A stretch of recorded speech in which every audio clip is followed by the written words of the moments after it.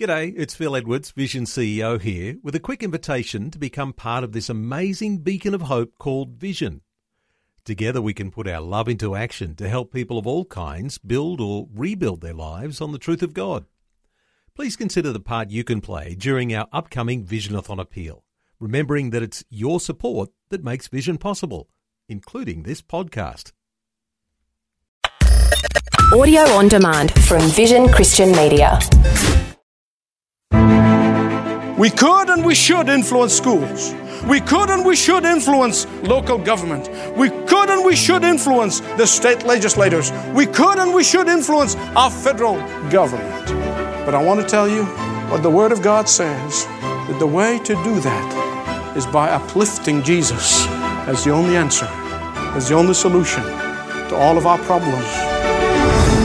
Thanks for joining pastor and author of more than 40 books, Dr. Michael Youssef, for Leading the Way.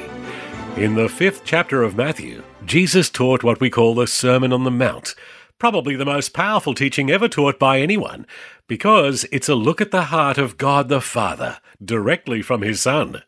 Today, Dr. Youssef begins a new series called Living Out the Master's Manifesto, looking beyond the words in this sermon to the obedience, sacrifice, and life change that comes through following God in everyday life. Here now is Dr. Michael Youssef with words about engaging with our culture. Steve Jobs, when he began Apple Computer, was very modest company, and he was struggling, and he was trying to make Apple to be a household name. But he knew in his heart that he could not do that without the help of some marketing executive, some top marketing guy. And as he looked at the marketing people around, he discovered, at least in his mind, that the person who can really help him to take this computer that he has been working on into a national and international level was a man who was 38 years of age. At 38 years of age, John Sculley became the president of Pepsi-Cola. And by the way, I'm not endorsing either of those two companies. So in a typical worldly fashion, Jobs took Sculley, wined him and dined him and made him all kinds of offers to come and leave Pepsi-Cola and go and work with him and really make that computer company what it is today. But Sculley refused again and again. Every offer, he said, no way. He said, I cannot leave the security and the success and all that I have achieved right here. I will not do it. He gave him offers of partnership, gave him offers of money, offers of all kinds of things. He said, no way, I'm not leaving. Finally, in the last day, they were together. And they're sitting in Sculley's office in the skyscrapers of New York. And Jobs looked out at the city of New York. And he said, I am giving you an opportunity to change the world. But you seem to be contented in making sugar water.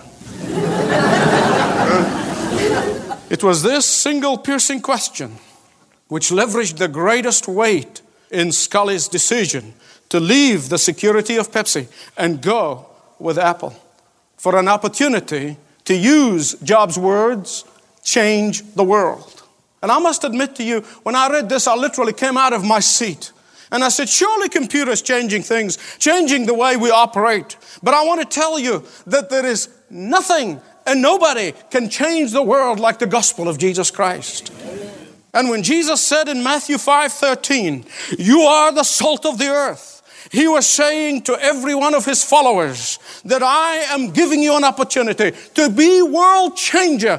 Don't settle for sugar water. Listen to what Jesus said.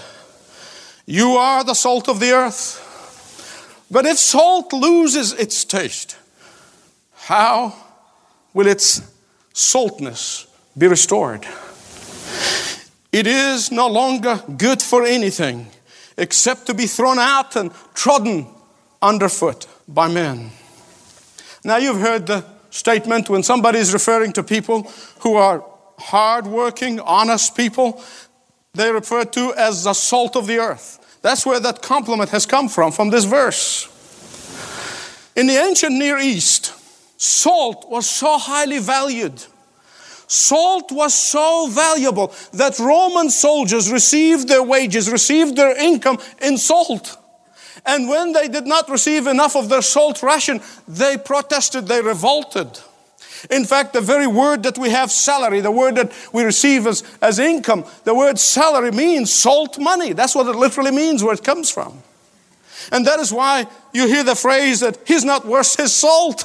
Means he's not worth the salary that he's making. It's not worth what he's being paid. And today, when we have this salt-free society kind of salt mentality, it's hard to understand the importance of salt in Jesus' day. Salt was a very serious business. In fact, the Greeks called it divine. The Romans used to say that there is nothing more useful than sun and salt. So when Jesus' original hearers heard him saying, "You are the salt of the earth," they understood how valuable, they understood how critical they are for the mission of the Lord Jesus Christ, how valuable they are in their ministry. We might ask ourselves, how can we be a salt to a sophisticated world? How can we be a salt to the professors of the evolution?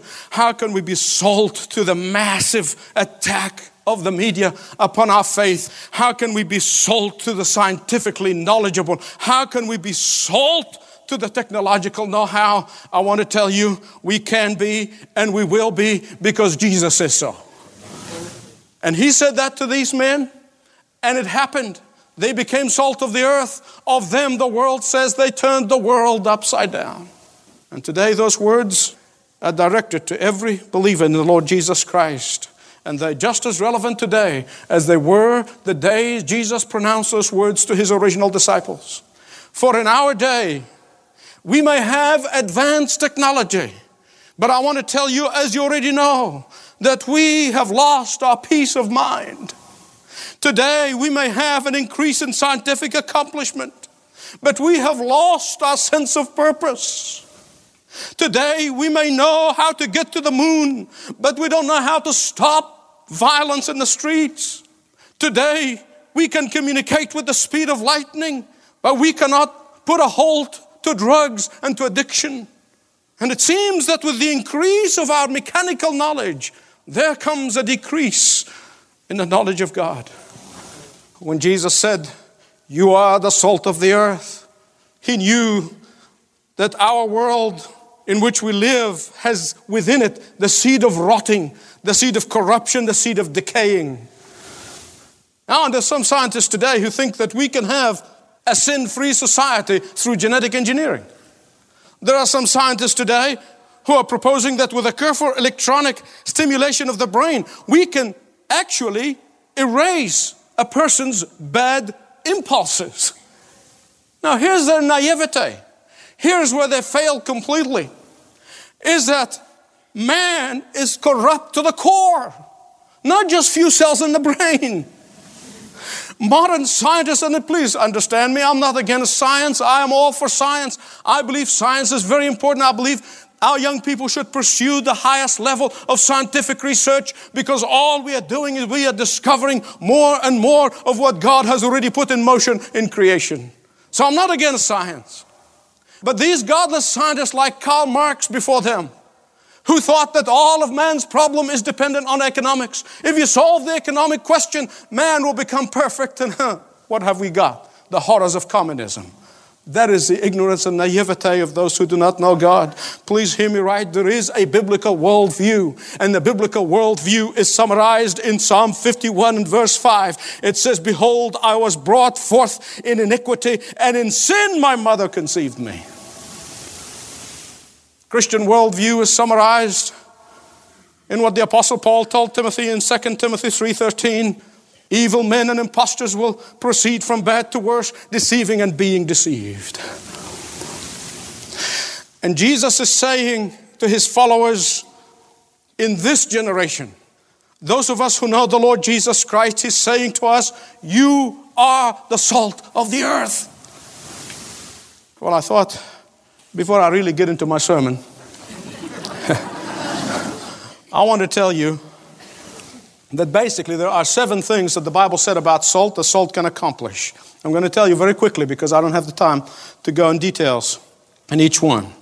In Leviticus chapter 2 verse 13, the Bible said salt is a sign, it's a symbol of binding of a contract. And it's still happening in the Near East today. When 2 people sign a contract together, they bring a plate of salt and some bread and they dip in it and eat it together. And when they are estranged and not talking to each other and become reconciled, they do the same thing, as if to say, with this salt that we're eating together, we are binding our relationship.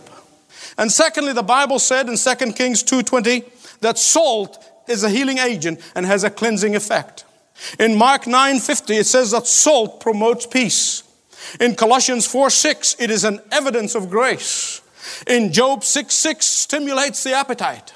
In Luke 14:34, it stimulates our testimony. And here in Matthew 5:13, our text for today, it is a preservative from decaying. Look at the context of Matthew 5. Jesus is telling his disciples today, those who live by the Master's manifesto, he is telling them what impact they will have upon their environment. If someone is going to live next to a Christian, or if someone going to work next to a Christian, and if those people are cautious, they will conduct an environmental impact study. And they ought to find the following: warning, salt is found nearby, be careful. These pronouns, both in verse 13 and verse 14 of Matthew 5, they are emphatic. I want to tell you what emphatic does not mean. Then I'm going to tell you what it does mean. Emphatic here does not mean that you can be salt if you want to. It does not mean that you can be light if you feel like it. That's not what it means. But rather it says that you are salt whether you like it or not. You are light whether you feel up to it or not. Jesus' original hearers knew what Jesus is saying to them, that they have an extremely important and urgent function in society. They knew that they are a valuable commodity. They knew that they are vitally important in society. And you know what most Jesus' disciples today do? You can hardly distinguishing them from the rest of the world. There are basically 4 views what being salt means, and I'm going to give you every one of them, and I'm going to tell you that none of them really is the right one. There are some commentators who have said that the whiteness of the salt, because that whiteness represents a standard of purity, that whiteness represents a standard of righteousness, which while it is true and that we, the believers of the Lord Jesus Christ, ought to uphold the standard of purity, we uphold the standard of righteousness. But the color of the salt is not the primary issue here. Then there's some other group who have emphasized the flavoring purpose of salt. Namely, that Christians add divine flavor to the world in which they live. And that might sound good. In many ways, it really is a true principle.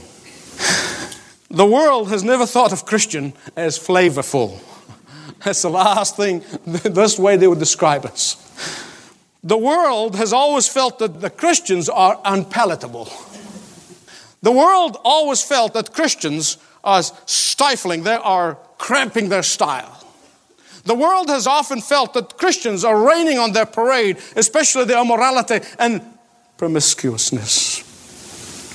It was Oliver Wendell Holmes who once said that he might have entered the ministry if certain clergymen he knew had not looked and acted so much as undertakers. Robert Louis Stevenson once entered a very curious sentence in his diary. It reads, "I have been to church today. I'm not depressed." End of quote. The world does not value the concept of flavor of the salt. And that is why the Apostle Paul reminded the Corinthians in 2 Corinthians 2:15 and 16, he said, Christians are the aroma from life to life and a fragrance of Christ to God among those who are being saved. And they are an aroma of death to death among those who are perishing. Then there's a third group of writers who have focused their attention on the stinging impact of the salt upon a wound. And true, the church ought to be a rebuke and a judgment upon the sin of the world. The church ought to rub the world the wrong way. But unfortunately, what is happening today is not only that the church is not serving as a sting for the sin, the church is serving like molasses or honey to smooth the sin over. There's a fourth group of writers or commentators who have attempted to explain Christians as salt. They said that Christians in society must create thirst for God just as salt creates thirst for water. And that's a fine idea. In fact, medically, I'm told that without the proper percentage of salt in the body dehydrates and dies. But that's not what Jesus intended by saying to us that you are the salt of the earth. Every one of these analogies, every one of them has validity. Every one of them has importance. But I don't want you to miss the real meaning of what Jesus intended.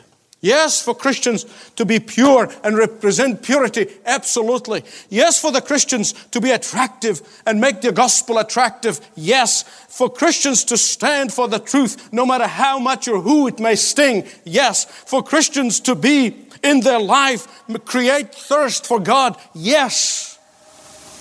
But the main purpose of Jesus' description of his followers of being salt is to preserve culture. Preserve society. That's what salt is used for in the time of Jesus. And what Jesus is saying to his followers is this: you are the salt of the earth.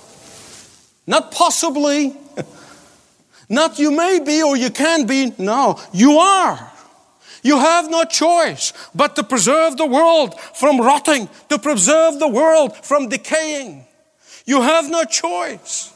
Imagine how society that seemed to be sinking and sinking more and more into the abyss. I want you to imagine what will happen to this society after the Lord Jesus takes his believers home to heaven. Imagine what will happen. Satan, who's now being held in check by the power of the believers, the Holy Spirit that is given to the believers, is going to have a high day. Imagine the wickedness and evil that is being restrained now because of the prayers of the believers, because of the fasting of the believers, because of the preaching of the gospel. I want you to imagine how they're going to be unleashed upon the earth. But until this day, you and I are to be like lumps of salt stacked between fish and stop it from rotting. And the rotting fish is in your neighborhoods, it's in your offices, it's in your clubs, it's in your associations, it's in your schools, it's in your colleges. Wherever you may be, there is rotting fish that needs to be kept from rotting society. How do we do that? By declaring to our world there is only one solution, there's one answer, and his name is Jesus. We could and we should influence schools. We could and we should influence school boards. We could and we should influence local government. We could and we should influence the state legislators. We could and we should influence our federal government. But I want to tell you what the Word of God says, that the way to do that is by uplifting Jesus as the only answer, as the only solution to all of our problems. Listen to me. Our problem is not economics. Our problem is moral. And the only way we can solve our moral problem is by returning to Jesus Christ. We can talk to unbelievers about family values until we are blue in the face. They will not understand us until their heart become regenerated and changed. We can talk about cleaning the media, cleaning the movies, cleaning television, as if we are speaking a foreign language to an unregenerated heart. Jesus is the answer. Our saltness has to do with bringing men and women to the saving knowledge of Jesus Christ. Our saltness has to do with bringing men and women to the power of Jesus Christ. Listen very carefully, please. I'm coming to the very last part of this message. And this is a challenge for every one of you. I pray that you respond to that challenge now. Jesus said that his followers can lose their saltness. He didn't say you lose your salvation. He said you lose your saltness. In fact, I'm told that salt, as this sodium chloride, is a very stable chemical compound, which is really very resistant to attack. Very interesting that Jesus will use salt. And the only thing that will weaken its effectiveness is when it's mixed with other contaminants. The only thing is going to weaken the effectiveness of the salt is when it is contaminated with impurities. Then it will not only become useless, it becomes dangerous. It becomes dangerous. There is no more dangerous person than a half-baked Christian who had just inoculated enough to know a few things, but never brought it to the truth of coming to his or her knees to the cross of Jesus Christ. Desalted salt cannot be used as fertilizer, cannot be used because it will kill the plants. It cannot be used anywhere else except to be thrown out in the streets, and with the compacting factor of people walking on it and animals walking on it, it will stop the road from eroding. Jesus said that the Christians are in danger of losing their saltness. They are in danger of losing their effectiveness. They are in danger of losing their influence. They are in danger of losing their impact upon society. Please hear me right. Our impact upon society does not depend upon some clever methods. Our impact upon society does not depend on lobbying or marching. Our impact upon society depends upon being distinct from society. Our impact upon society is dependent on not being mixed so much with society that people really can't tell a difference. If you're hanging around somewhere, your office, your neighborhood, and people don't know that you're a believer in the Lord Jesus Christ, there's something wrong. Your saltness is not working. Jesus said it'll be useful for nothing except to be thrown out. I pray to God that one person who's hearing me today would be in that predicament. Dr. Michael Youssef with encouragement to be salt in your home, workplace and church, wherever God has placed you. If you would like to talk with someone about what it means to be a follower of Christ and practical ways to be salt, make sure you visit ltw.org/Jesus or call 1300 133 589.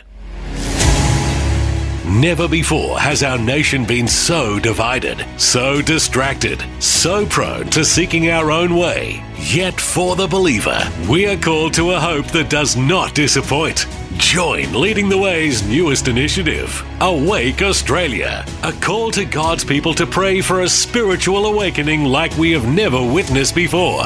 We are asking Bible-believing Christians all over the country to join us as we pray in our neighborhoods, our cities, and on our campuses. Pray that God will bring salvation and revival to our land. Will you partner with Leading the Way by joining this growing movement to Awake Australia? Together, we will proclaim the uncompromising truth of Christ. To join us in this critical mission, go to ltw.org and sign up today. To learn more about Awake Australia, visit the website ltw.org, ltw.org, or you can always call us on 1300 133 589. One of our ministry representatives will be happy to guide you. 1300 133 589. Because you are the light of the world, whether you like it or not, whether you choose it or not, therefore you are to shine. Where should you shine? In the church on Sunday morning? No. Jesus would have said, you are the light of the church, and he didn't say that. Jesus said, you are the light of the world. The light must shine at work and at leisure. Everywhere you go, the light has to be there, because you are the light. Well, our time is just about gone for today. But please join us again next time for another message in Dr. Youssef's practical series, Living Out the Master's Manifesto, on Leading the Way. This program is furnished by Leading the Way with Dr. Michael Youssef.